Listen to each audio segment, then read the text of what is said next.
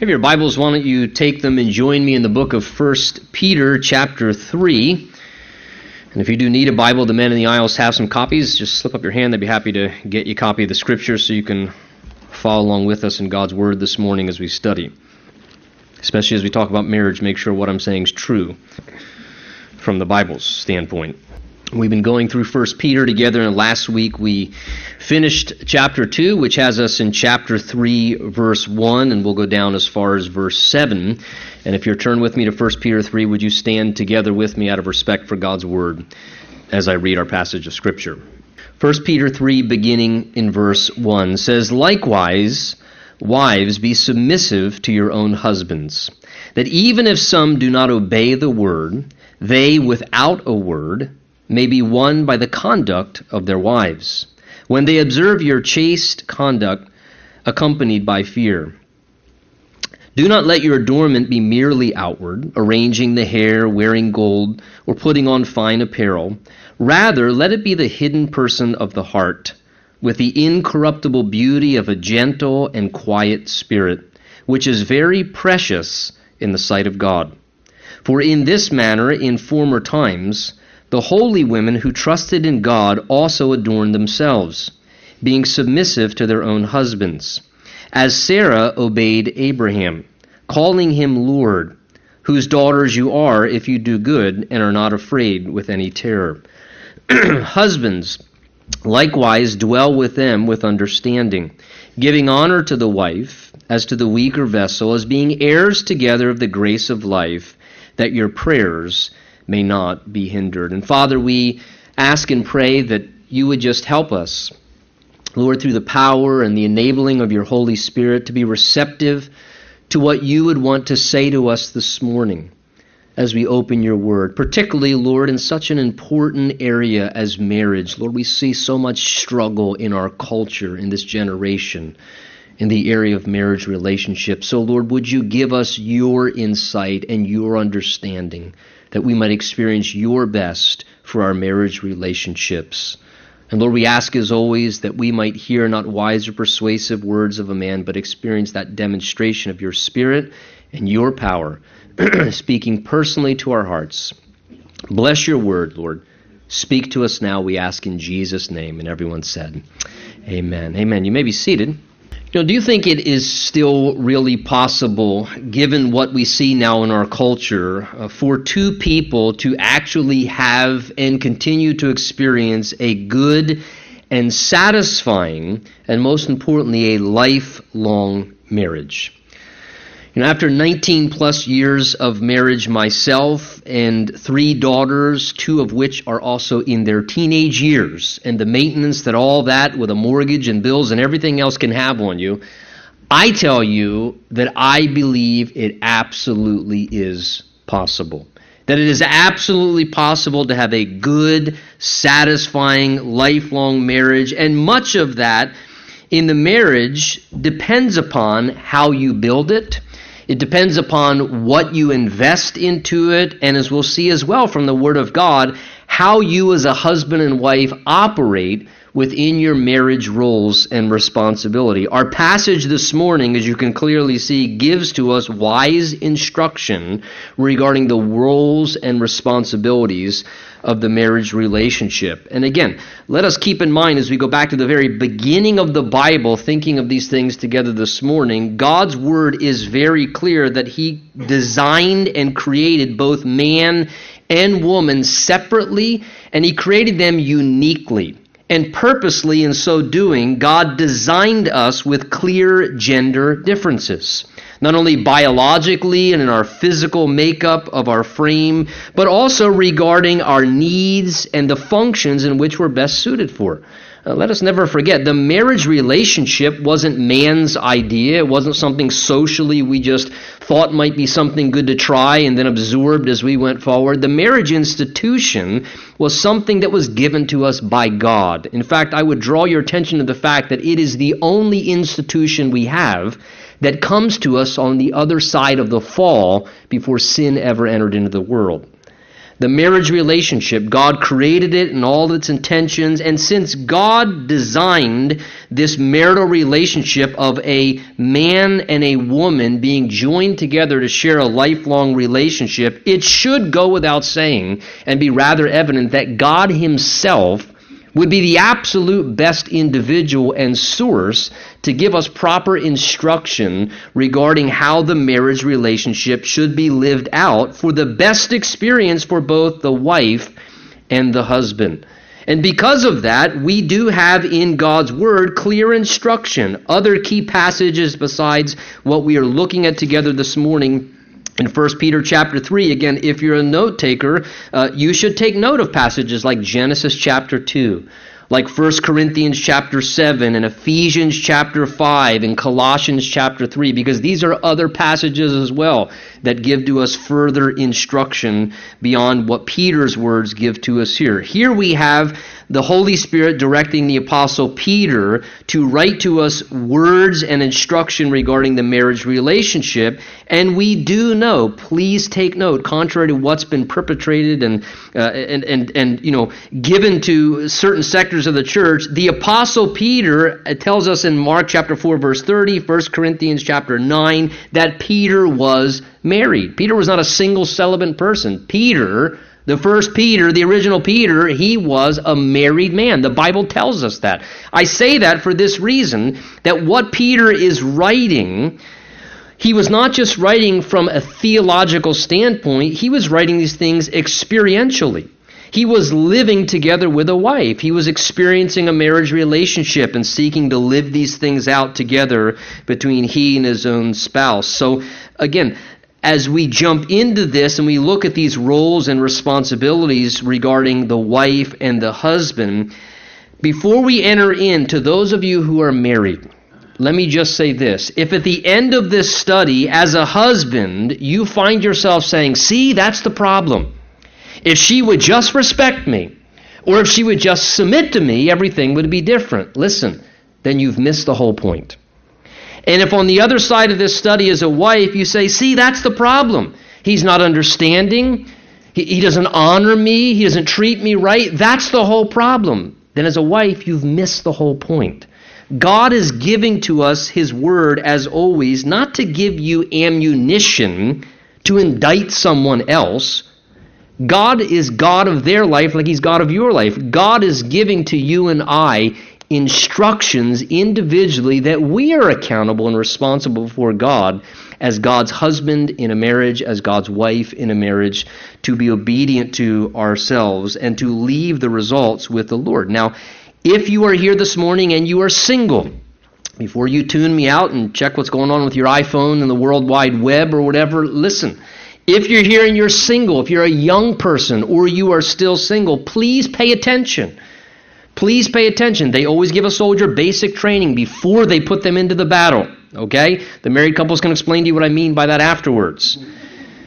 Please pay attention because these types of passages give to you as a single person, as a young person, revelation of how to become prepared to be a successful husband, to be a successful wife. They give to you insight of what God expects of you. And such passages also, secondarily, will indicate to you as a single person the kind of spouse you should be looking for.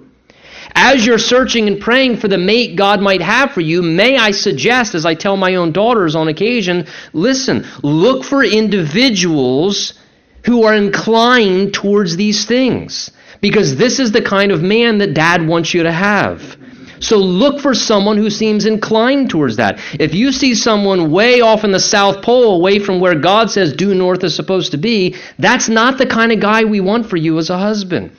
So these give you both great instructions how to prepare yourself, as well as to help you as you're in the search process. Now, the background and context, as always in the Word of God, is important here like in every other passage. You remember as we've been going through 1 Peter in our recent sections we've been studying together, there's been a lot of instruction at this point regarding relationships and how we are to interact with one another.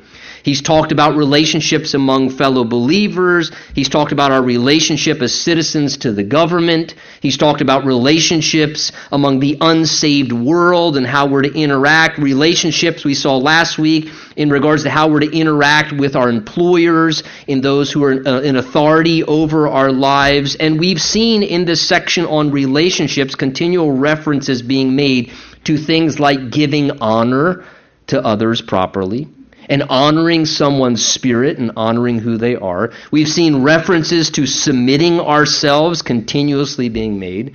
We've seen references to being respectful repeatedly made. And in this passage, take note, the exact same themes, the exact same instructions are now given regarding roles and responsibilities in the marriage relationship. And in fact, that's why, if you take notice chapter 3, verse 1, the first two words say, wives likewise.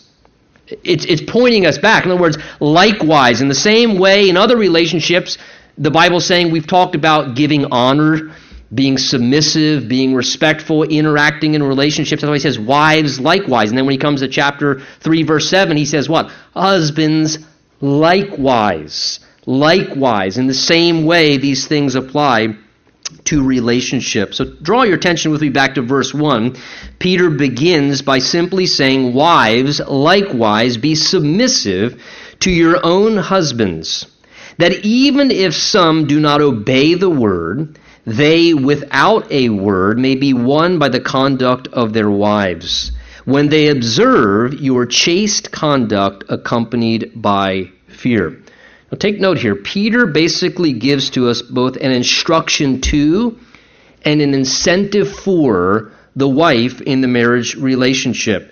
And the instruction comes to us first. The simple instruction is very clear in verse 1. The instruction is this: wives, be submissive to your own husbands.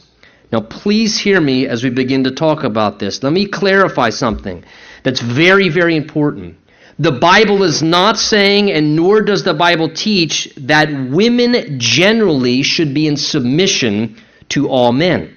That's not what the Word of God teaches, that all women must submit in general to all men. This command is given and reserved for within the boundaries of a marriage relationship. And in that covenant, a wife is called to be living in submission, notice very clearly the text, to her own husband. That's very exclusive. That's very clear and very direct, that a wife is to be in submission to her own husband, that one man whom she willingly chose to commit herself to in a lifelong relationship. It is within the boundaries of that marital commitment that she is commanded by God to submit herself and to allow her husband to provide leadership in their relationship and in the marriage. A wife has chosen to devote herself to that specific man, knowing who he is and entering into that marriage relationship, indicating that she clearly trusted who he was in his heart, in his character, in his nature, and indicating that she was consciously choosing to embrace his leadership and his covering as they went forward in the marriage relationship. Thus, once you are in a marriage relationship, once you find yourself in the role of being a wife, no matter how you got there originally, because that's already transpired at this point, the bottom line is that the instruction and command of God is very clear. He says wives are to be submissive in that role to their own husband. The Bible teaches God's order for the marriage and family is that the husband should be in the place of leadership. God, by his wisdom, has assigned that God-given authority to the husband to be in that place by his intended plan. Ephesians 5 says this, Ephesians 5:22-24 says, wives, submit to your own husbands as to the Lord. For the husband is the head of the wife, as Christ also is the head of the church and the Savior of the body. Therefore, just as the church is subject to Christ, so let wives be to their own husbands in everything. Now, let me say two things in relation to that. First of all, gentlemen, as husbands, It is essential that you and I recognize our God-given responsibility to be leaders and to provide good and godly leadership in our marriage and in our home life, that we take serious this vital role and responsibility that God has given to us to be a good and godly leader for our wives and for our families. And I charge you before the Lord, listen, you have a very high responsibility, and you better walk very close to Jesus and take very seriously the accountability that God has given to us as husbands to provide good and godly leadership for our family. That is a high calling and an incredible responsibility that we have to embrace and respond to seriously. And as well, wives, therefore, then need to realize and recognize that this is God's design for best, and then by the grace of God and in faith and obedience to God, seek to be responsive to His plan in the way that you're relating to hubby, and embracing what God has established as God's perfect plan. Again, that word submissive, when you look at it there in our text in verse 1, the Greek term is actually taken from a military picture. It literally means, that word submissive, to fall into proper rank. That's what the term used there actually means. Now, from a military perspective, the idea is very clear. To rally behind another person's direction, to rally yourself behind another person's leadership for the purpose of working in cooperation and obtaining a higher goal. Now, just like in a military setting, that does not mean, and it has nothing to do with who's smarter. It has nothing to do with who's more spiritual or who's more capable, or even what a particular person's track record was. It has everything to do with a voluntary act of recognizing God's prescribed order. It has nothing to do with the treatment that you experience. If he's failing, if he's falling short, Peter's going to address that. It has everything to do with obedience to God's command, and by faith, faithfully performing the duty of your marital role and accepting God's predetermined order, and then yielding to that and adapting your response and relationship to your husband as a means, listen, of obeying God, as a means of pleasing God and doing it as unto the Lord. The word submissive, if you look it up from a definition standpoint, says yielding oneself to the authority of another, being compliant and obedient. In simple application, God's word says the husband is to be in charge as it pertains to the environment of the family life. And he's asking the wife to recognize and respect God's design. So that means when it comes to providing direction spiritually, when it comes to providing direction in the family life, the husband is to be initiating that. You can't be passive, guys. We're to be initiating direction. We are to be providing leadership, providing guidance, stepping up to the plate and initiating what we're supposed to. And ladies, I would say this, be careful, therefore, of being domineering and too ambitious. Be careful and ask God for help in that area, because I tell you this, and please hear me, if you are always taking control, whether it's verbally, whether it's practically, if you are aggressively always kind of just pushing ahead in matters, all you will do, listen to me, all you will do is squelch the God-given potential of your husband's leadership. God has called him to lead. He needs to learn how to lead, whether he's good or not. Some men maybe do really good. But listen, by design, God would not call him to something that he would not equip and enable him to do. So you have to be careful. Because if by nature and by personality you tend to be someone who kind of just is moving forward and always pushing ahead, and maybe you're extremely gifted and talented and way smarter than him and you can handle way more things, you have to find a balance and be careful there. Because you could very easily, if you're not cautious, create frustration and intimidation, and all you will do is just make your husband more passive. He'll just become more passive. I tell you, I have seen it many times over where sometimes men will pull back simply because they feel like their wife doesn't need them. I mean, what guy does not like on occasion when your wife says, honey, can you open this jar for me? It's almost like you come around the corner with your Superman cape on. I do anyway. It's like, yeah, I can open that jar for you because I'm a man. You need me to at least open a jar. And who doesn't like that? Because it's a sense of, you need me for something. There's something about me and my male distinctiveness that is necessary. I have something to contribute. And see, those simple things like with opening a jar are just the small indicators of how it's necessary. It's good for a man to feel needed. And because of that, you have to be very careful, because at times if your husband begins to feel he doesn't seem to have any need because you've got everything so under control and you just always press forward and aggressively take control and do things and initiate everything, he just gets more passive and feels like, well, she doesn't need me anyway. I'll golf more. I'll hunt more. I'll go hang out in the garage more. She doesn't really, and it just backfires and causes a detrimental effect. So when it comes to, as well, making decisions, certainly, should a husband and wife talk about things together? Yes. And any wise husband learns how to listen to his wife. Because there are times where, like God told Abraham, listen to your wife, where she does have the right idea.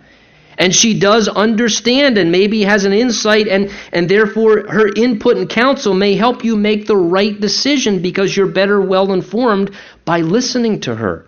But at the end of the day, after a husband and wife talk together and pray through things, ultimately it is up to the husband to bear the responsibility to make decisions, to make determinations on behalf of the family when required, and the wife is supposed to yield to that. I'm simply saying this, ladies, allow your husband to lead. Give him the shot.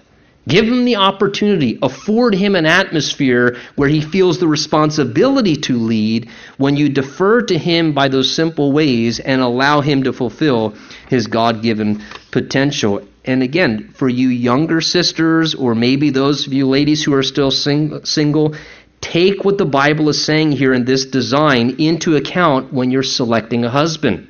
You still have the option. My oldest daughter, she's not here this morning, very godly young lady. And, as we talk and pray through these kind of things on occasion in regards to God's plan and for her as a spouse, there's been more than one occasion when we've talked about a particular different individual. And she has said to me one time before, she said, you know what? My only concern with that guy, Dad, is I don't know if he could lead me. That wouldn't be good. And I understand there's a responsiveness on her part, too, to be submissive, as the Bible says. But I think, man, that is so wise as a 17-year-old young girl to recognize I have to respect this man enough if I'm going to allow him to lead me and to lead our home life. And I would encourage you, listen, when you are about to march forward into the marriage relationship, be careful. Be careful that it is a man whom you have enough respect for, you see his godliness, his commitment to the Lord, and you would feel absolutely safe and comfortable submitting yourself, saying, you know what, I feel absolutely comfortable letting that man lead our home. It's a wise thing to take into consideration, and you can spare yourself a lot of marital struggle and frustration moving forward. Now, hopefully, most of you do, as wives, have godly husbands whom you respect. However, what if he's not saved? Or what if he's just not real spiritually committed and he seems to be complacent spiritually or disobedient? Well, the Bible addresses that here in front of us in verses 1 and 2, and that's where Peter's giving the incentive for the wife's submission. The incentive, Peter describes the condition that might exist, and notice he says very clearly in verse 1 there, even if some don't obey the word, that without a word they might be won by the conduct of their wife. So now Peter's addressing, let's say the husband simply, let's say he's an unbeliever. Let's say you're a godly Christian woman and you're married to a husband who's not saved yet. He's an unbeliever. Maybe you got married and then later on in life you got saved and you're a Christian now and he's not yet. Or let's say you made the choice of becoming unequally yoked and you married into a relationship as a Christian with someone who's not saved.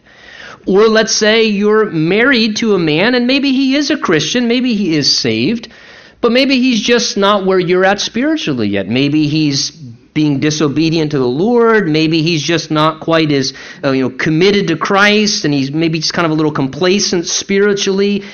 Does that give the wife then a special exception where she says, well, because of where he's at or he's not a Christian, then it wouldn't be wise to follow him? The Bible says no. Absolutely not. The Bible says, in fact, there's a greater incentive and reason why you should continue to be submissive, because it says here, because sometimes husbands without a word can be then won by the conduct of their wives. And take notice there, very clearly the Bible says that even if they don't obey the word, that without a word, verbally speaking, saying things, they may be won by the conduct, behavior, lifestyle of their wives. The Bible is telling the wife here that your husband, if that's his condition, he is not going to be won over. He's not going to be convinced. He's not going to be persuaded. And you're not going to change your husband by verbal nagging, or by continually speaking about the things of God and pressuring him, or constantly preaching to him. And we understand how these kind of things work in dynamics. So your husband's not a Christian, so you're excited about the Lord and you're reading your Bible, and so every single conversation you talk about, somehow you always find a way to bring that conversation back to Jesus. You're talking about something to do with bills, and well, do you know God shall provide all of our needs according in every conversation. You just always have to always bring the conversation back to Jesus. Or you're packing his lunch and sticking a track in his lunchbox every sintle day. Sticking it in between his bread so he bites it. What's this in here? The 4 spiritual laws. And you're just constantly looking for ways to you set when you drive his car, you set the radio dial to the local Christian radio station, or so as soon as he turns it on, there it is again. Want to make sure that you got to be careful. Or let's say your husband, again, is a Christian, but maybe he's just a little complacent spiritually, or he's not quite where he should be. He's not obedient to the Word of God in certain areas. So you're always bringing home books to him all the time. How to become the godly leader in which he intends you to be. And every birthday, every Christmas, he's getting the next instruction manual, how to become the man that you're not, that I wish you would become. And God is saying, listen, be careful, because what tends to happen, and I can share this with you as a man, there's nothing wrong with sharing when it's appropriate. But if you continue to abuse his eardrums, God is trying to say, and you continue to violate his ears, typically being over persistent verbally with a husband in that condition, it only will push him further away. Because he'll begin to become irritated by it, and many a times he will become bothered and embittered by the abuse of his ears. And the Bible's simply telling us there's a more effective way. There is a more effective way. Good that you want to see him come to Christ. Great that you want to see him grow into the godly man he's supposed to be. But look what the Bible says here in our text. It says, winning them over by your conduct. There's a different way to appeal to him, not through the ear gate, through the eye gate. Men are visual. Men are visual. We know that. Studies prove that. Women are typically, persuaded by what they hear. Men typically are persuaded by what they see. So God says, listen, I know how I made men. Go for the eye gate. Go for the eye gate. Let him, it says, when they observe your chaste, godly conduct. Notice, when they observe. God's saying they will observe. They'll pay attention. You could never say another word about Jesus. But if you live for Jesus, and you let a Christ-like character be demonstrated, and you show him what it means to live for Jesus Christ, God's saying that will speak really loudly through what he sees. He will observe it. Listen, I have known couples before. The prior church we were pastoring, Calvary Chapel in York, when we were there, the home that we started the Bible study in, when we first started there, the wife was saved. The husband was not saved. In fact, it was a split-level house. We would have worship and Bible study on this level, and he would sit downstairs in the next level and smoke cigars and drink beer. It was very, cordial with us, kind, let us, meet in his home. And we prayed, and we always prayed for him to come to the Lord. He would interact with us. And you know what? Ultimately, he came to the Lord. I had a chance to baptize him. It was just a wonderful thing to eventually see him finally make a full, genuine commitment to Christ. And one of the things he shared with me is he said, you know what? Here's something that I noticed, Tony. He said, I observed as the result of Judy following Jesus, my life was better. Jesus made my life better through my wife. I liked the wife that I had because of Jesus. And he was simply just sharing what he observed who she was as a Christian, the way she interacted with him, related to him, and it had a powerful, powerful impact. So again, your conduct will persuade as he dwells together with you, and the Holy Spirit will use your godly behavior to convince, to bring conviction by the Spirit, and ultimately make them desire what's right. He says your conduct, notice also the verse says, accompanied by fear. Now, the idea doesn't mean accompanied by fear in the sense of that you should be threatened or intimidated by your husband. That word that's used there, fear, is the same Greek word that's used in Ephesians 5:33, where it's translated respect, where it says husbands, or it says let the wife, see that she respects her husband. The term literally means to revere or reverence as a king. And let me give you a little secret, ladies, because this is critical, I assure you, to help you in the process of relating to your husband. One of the most powerful things that you can do in relating to your husband is to show respect towards him. That is the language of a man. Men and women, we would all agree, have very different value systems. So a guy's got to learn, listen, man, I tell guys all the time, listen, you can't relate to your wife like you relate to a guy. I know you can talk to guys like that. You can't talk to your wife like that, though. She's not a guy. You can't talk to her like that. You're going to crush her. You can't speak like that. But in the same way, listen, your husband, stop trying to treat him like he's one of the girls. He's a man. He lives in a different world. He lives in a world where the language of the male design has a different value system. As a husband, I can tell you, listen, we just went through Valentine's Day. As a husband, I'm not craving Hallmark cards. Okay, I'm not craving more sentimental expressions of the love that my wife has for me. But I tell you this, if my wife, through her interactions with me and the way she speaks to me and so forth, shows respect toward me verbally and how she treats me, I'm there. I feel very loved. If I sense respect in the way that she responds to me, if she honors my spirit as a man, that indicates she appreciates me, and that's how I feel very loved by her. So very, very important things to consider. Look how Peter goes on, verse 3. He says also to the wife, do not let your adornment be merely outward, arranging the hair, wearing of gold, or putting on fine apparel. Rather, let it be the hidden person of the heart, he says, with the incorruptible beauty of a gentle and quiet spirit, which is very precious in the sight of God.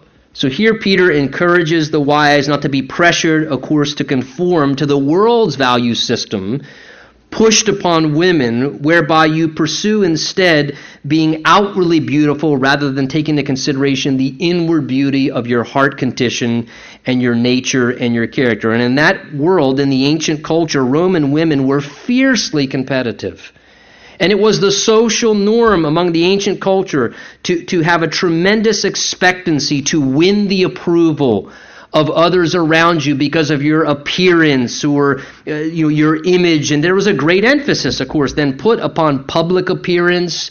There are accounts of women among the Roman culture where they would wear large hairdos with stacked levels of braids. He mentions braided hair as well. Stacked levels of braids with ornamental jewelry in their heads, kind of like a skyscraper hairdo. But the idea again was there was this incredible emphasis upon outward appearance and seeking to impress and seeking after elaborate dress and apparel and clothing. There was a great priority and a lot of effort being put upon physical appearance. Sound familiar? In our current American culture, sounds very, very familiar to exactly the way things were in the day in which Peter was writing. So Peter's warning against adopting the ways of the world system. He says, therefore, don't let your adornment be merely outward. That word adornment, interesting, in the Greek is cosmos. It's where we get the word that was used to refer to the ordered universe from back in Genesis chapter 1, how God created the universe in an orderly way out of chaos. So out of chaos, God brought order. The word cosmos, interesting enough, that's where we get our English word cosmetics. Now, I don't want to try and apply something, but chaos to order, there could be a connection there. Cosmetics. That was the idea. It's the same word that's used, to bring an orderly appearance, to seek to make something beautified in its presentation. The verse is obviously speaking here about the appearance of a woman, how she presents herself in the way that she appears. And listen, the Bible is not prohibiting a woman giving attention to her appearance to look neat and orderly and attractive. Unfortunately, there are those, I've heard them, you've maybe heard them, who take texts like this and interpret them in a very legalistic way and distort them to mean all types of things that are out of balance. That is not what Peter or the Bible is conveying. In fact, I think, and most husbands will probably give me a high five afterwards walking out the door, that most husbands appreciate when their wives take into consideration their appearance and seek to keep themselves looking attractive for their husbands. Because there are lots of women in our world that adorn themselves with another agenda. And then here's your husband, he's out in the world and he's in the job, realm all week long and he's doing that. And if he always, every single day keeps coming back home and you're, whatever, and sweats and hair up and you smell like the Lysol queen, and yet all week long he's having to be exposed to everything else. Listen, it's a wonderful thing when you say, I want to look attractive for my husband. The Bible is simply just telling us here, look, it's not a prohibition on outward appearance. It's just a precaution in the area of priority. The Bible is just simply saying, listen, don't get out of balance. Don't let things begin to be out of kilter, comparing the outward adornment to the inward character. He says, instead, let your beauty be the inward beauty, the hidden person of the heart. Let your beauty stem foremost, he says, from an incorruptible beauty of a gentle and quiet spirit. He says that's what's precious in the sight of God. Again, a gentle and quiet spirit simply means a disposition that's mild and calm. A disposition that's kind and Christ-like, not forceful and assertive. It's the opposite of being loud and domineering in personality or verbally pushing.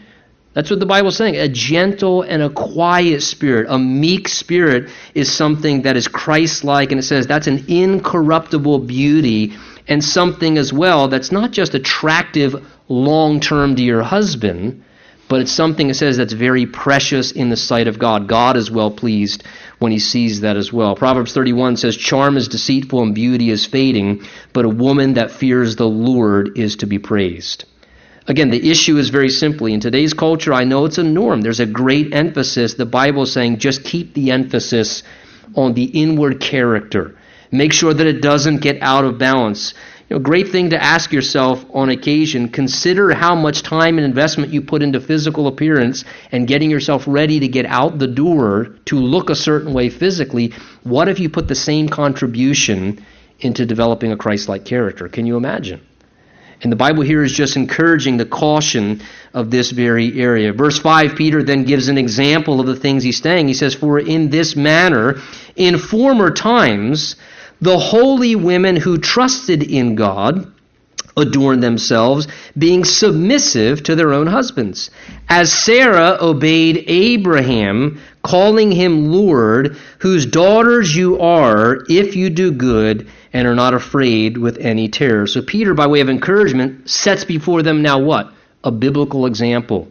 He takes the picture of Abraham and Sarah's relationship, reminding how godly women through the ages, he says, verse 5, who trusted in God, adorned themselves by therefore being submissive to their own husbands. So they showed their trust to God by saying, I'm willing to be submissive to my husband, God, because I trust that you will take care of me as I submit myself to the leadership and decision of my husband. And notice it refers specifically, interesting, to Sarah and Abraham. Sarah who obeyed Abraham, calling him Lord, and no, I'm not going to expound on that term at all. But I want you to think about Sarah and Abraham's relationship. Would you agree Abraham made some poor decisions on occasion? At times, Abraham didn't quite listen to the Lord, but it's saying, but Sarah, because she trusted God, she said, God, I will do my part. I will honor and please you by being submissive to him and complying in an obedient way that honors you and going along. And God, I trust you without any fear that you're going to take care of me. And didn't God do that for Sarah repeatedly? He always took care of Sarah. And the Bible here is saying, listen, don't let fear as a woman, as a wife. Don't let fear of, well, what's going to happen if I submit to him? Don't let that intimidate you. You trust God. If you trust God, you trust God with everything. And you do what's pleasing to the Lord and trust God with the results. Well, we come to verse 7. Ready to get it now, guys? The ladies are going, come on, bring it. We can stay here all day. Verse 7.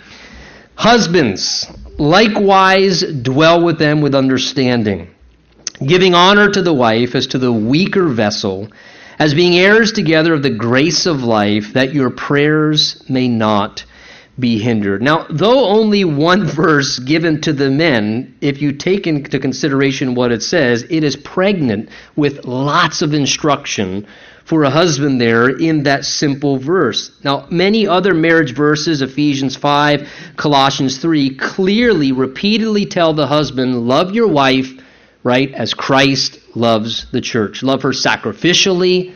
Love her in a way where you are servant-hearted towards her, that you would be willing to die to yourself, to do everything you can to take care of her, to put her first, to enrich her life, to bless her life, to put her always before yourself. So I think what Peter is now doing by the Holy Spirit directing him is simply expounding upon what does that mean? What does it mean to love your wife as Christ loved the church? What does that look like practically?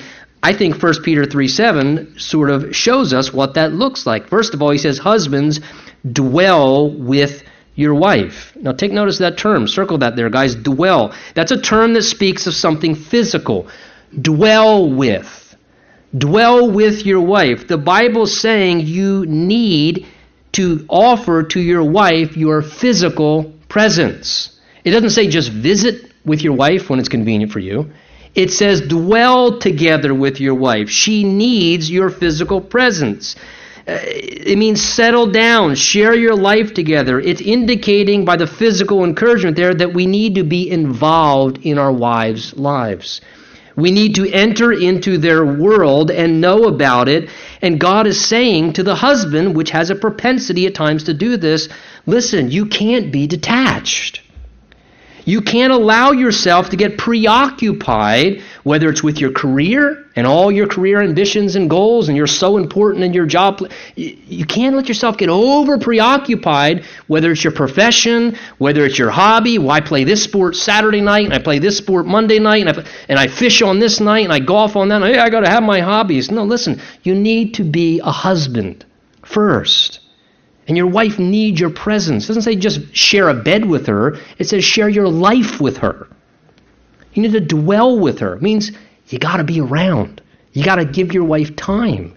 You need to give her attention. You need to put a priority on interacting with her as your partner and sharing your life with her, dwelling with her. She needs your physical presence. It's essential. It's a part of meeting the need of who she is as a woman. And he then says, dwell with them. Also notice, continue with me. He says, with understanding. So the idea being, as a husband, we are to be showing understanding, learning how to be considerate, compassionate. Guys aren't always the strongest in that area. Again, she's not a guy. You can't relate to her like you do the guys in the factory or in the office. She's not a buddy. She's not your chum. She's a woman.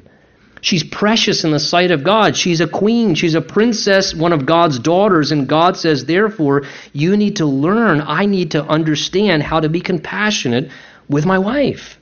I need to learn how to be a considerate individual of who she is in her nature and her differences from me, being patient and sensitive when I relate to her. And not just showing understanding, but also, hear me, because this is key, guys, seeking understanding. Dwell with your wife with understanding. We need to learn how to seek to try and develop a greater understanding of who our wife is. I want to say, well, I kind of know how women are. I have 3 sisters. I know how women are. No. The Bible says you need to seek understanding of your own wife as you dwell with her. She is a unique person created by God. Interesting, the old King James says here, dwell with your wife according to knowledge. The idea is getting to know her. Listen, gentlemen, your wife should be your lifelong research project. And I guarantee there's plenty enough compartments and doors there. Keep you busy for the rest of your life. But she should be your research project. You should seek to get to know who she is. She's not your mom. She's not your sister. She's not somebody else. Well, tell me what women are like. Listen, I know what my wife is like. That's my responsibility. You need to understand and get to know who your wife is. Her strengths, her weaknesses, her temperament, her fears, her concerns. What makes her tick? What does she like? What doesn't she like? What is necessary in order to make sure that she stays healthy and sustained? What matters to her? What's the best way to relate to her specifically? Not to women generally, but to her specifically. You need to develop an understanding of who she is. That's your assignment.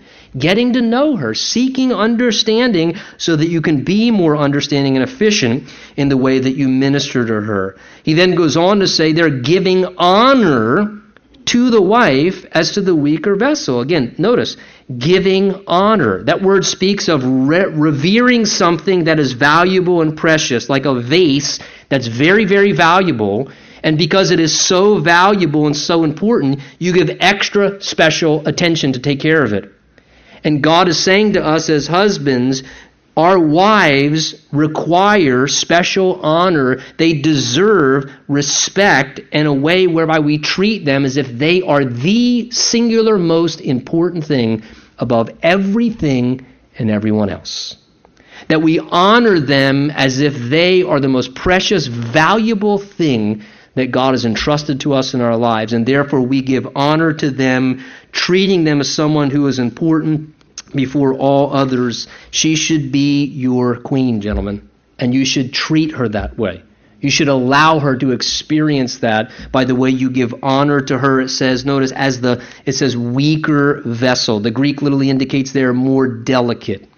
Now let me just say something in relation to that. Contrary, and forgive me for any offense, contrary to the distorted women's liberation movement, it is a simple fact by study, biologically, and God's purposeful design that the average woman is weaker than a man physically.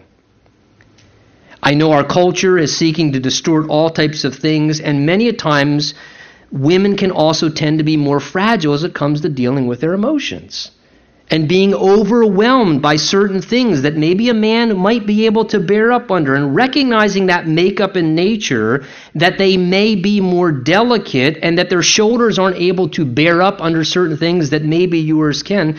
You need to be offering the protection and the care and bearing certain things on behalf of your wife and caring for her accordingly. Husbands, we should not be putting unnecessary burdens or undue expectations on your wives. Shouldn't be happening. We shouldn't expect, well, I can handle this. I can carry that load. Listen, get over yourself. She's your wife. She's not your mom. She's not your maid. She's not your chum. And she's not your fellow coworker who does all the same things that you do. She's your wife. And God says, listen, you need to respect who she is by design and be considerate and patient. You need to learn how to, at times, say, hey, I need to provide a covering over my wife. I need to be sensitive. How can I alleviate pressures off of her shoulders that might crush her? How can I step in and bear up the load? My shoulders can simply bear, in many ways, more than Trisha's can. And because of that, I seek as a loving way to serve her, to find ways to be sensitive, to protect her from certain things, to bear certain things and to take certain things upon myself so that she is not overburdened by those things. And I don't do that because she's inferior to me. It has nothing to do with that. And listen, call me chauvinistic. To me, it's chivalry. And I don't think chivalry's dead. And I don't think chivalry should be dead. Our culture might be a little happier if we were just honest and open in regards to how God's made us and what keeps everybody the best taken care of. And Peter, notice, gives a very strong warning here to the guys at the end. He says, she is being heirs together of the grace of life, that your prayers may not be hindered. Now, take note, that's a pretty serious warning. Peter warns the husband if he's not treating his wife or caring for her as he's commanded to, and this isn't given to a wife. Shows there's a lot of accountability from God's perspective upon our heads. God says, you want to be the head? Okay, guess what? Things always, when they drop, hit the head first. Because you want to be the head? You want to be the guy in charge? That's your God-given responsibility? Then great, you have a greater responsibility. And God gives a severe warning to husbands. He says, living together as heirs of the grace of life, that if you don't treat her right, your prayers could be hindered. Again, heirs of the grace of life. The idea is that we are both a husband and a wife, sons and daughters of God. He's reminding us of this, that she's also your sister in the Lord and God's daughter. And God's saying, if my daughter's mistreated, that's going to put a strain between my relationship and yours, Tony. I'm a dad. I have 3 daughters. One day when I have son-in-laws, I can guarantee you, if one of my son-in-laws began to mistreat one of my daughters, it put a little strain between my and his relationship as their father.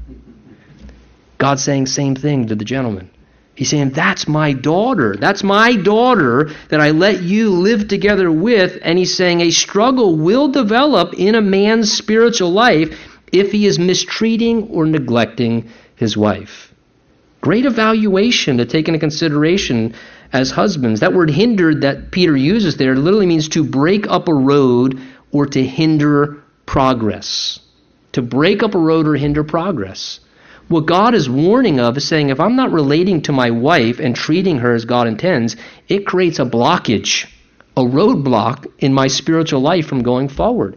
And I can begin to discover, you will find out if we're not careful, it can wreak havoc on your personal relationship with God as a husband if things are not right between you and your wife. Reminding us of that essential priority. Now notice very clearly from these verses as we looked at them, like many areas of life, doing the right things in marriage, it's not complicated. It's really not complicated. It's not a whole lot of instruction. Doing the right things in marriage as a husband and wife, it's not complicated. It's just hard. It's hard because our flesh resists it. The world contradicts it. Relationship conditions in marriages sometimes affect our willingness, and this is why we need to live close to Jesus as a husband and a wife. It's why we need to be filled with the Holy Spirit so that the oil in the engine of the marital vehicle doesn't have undue friction. Because you want to drive that thing the distance. You don't want to, this is not working out. I'm just too much friction here. I'll just pull this over, park this one, and I'm going to walk up to the next car lot, see if I can find me a better one to drive. No. Is your lawn brown? Keep watering it. It'll get green again. If you need to ask for forgiveness, ask the Lord to forgive you and ask your spouse to forgive you. And ask God to fill you afresh and say, God, help me to be the husband. Help me to be the wife that I'm supposed to be, to please you and so that it profits and benefits my marriage. Amen?